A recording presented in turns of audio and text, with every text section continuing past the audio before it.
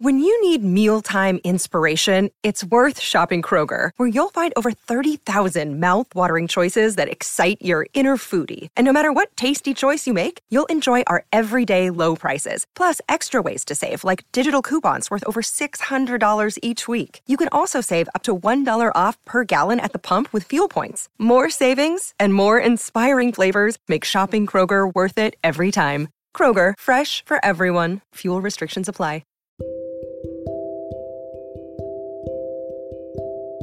Hello, today's story is called Pete the Cat and the Bedtime Moose and by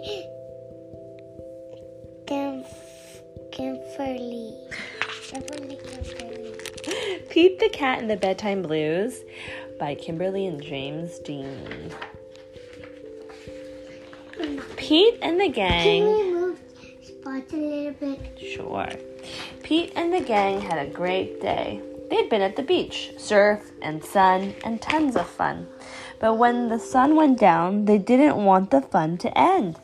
Pete had an idea. Hey, how about a sleepover? More time for lots of fun. Groovy. Pete's place, let's go. The party was far out, but they knew they couldn't stay up all night. The gang decided it was time to say goodnight. On went the pajamas and out went the light. Good night, Gus. Good night, Alligator. Good night, Toad. Good night, Pete. Pete was just about to catch some zzz when clap, clap, clap. Who did that? Pete asked. It was me, said Grumpy Toad. I don't want to go to bed. I want to clap instead. Pete covered his head. This cool cat needs to go to bed. Good night, Gus. Good night, Alligator. Good night, Toad. Good night, Pete, they all say. Time to sleep. Pete tried again to catch some zzz when rat-a-tat-tat. Who did that? Pete asked. It was me, said Gus the platypus. I don't want to go to bed. I want to jam instead. Pete covered his head. This cool cat needs to go to bed. Time to sleep. Good night, Gus. Good night, Alligator. Good night, Toad. Good night, Pete. Pete closed his eyes to catch some zzz when he heard a munch, munch, munch.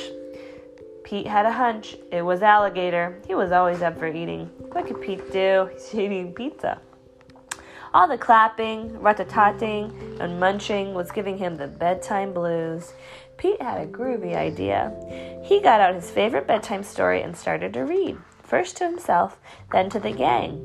Pete noticed it was finally quiet. No more clapping, no more rat-a-tatting, and no more munching. They all settled down. No one made a sound. Pete yawned and turned off the light. Good night. Sleep tight. Time to catch some zzz. Tomorrow was another day for surfing, sun, and tons of fun. Dinosaur Pete. It was a dinosaur Pete. Now they're all sleeping. Look, everybody fell asleep because of the story. Oh, just like Holden. Holden's falling asleep too. And that is the end. Thank you for listening.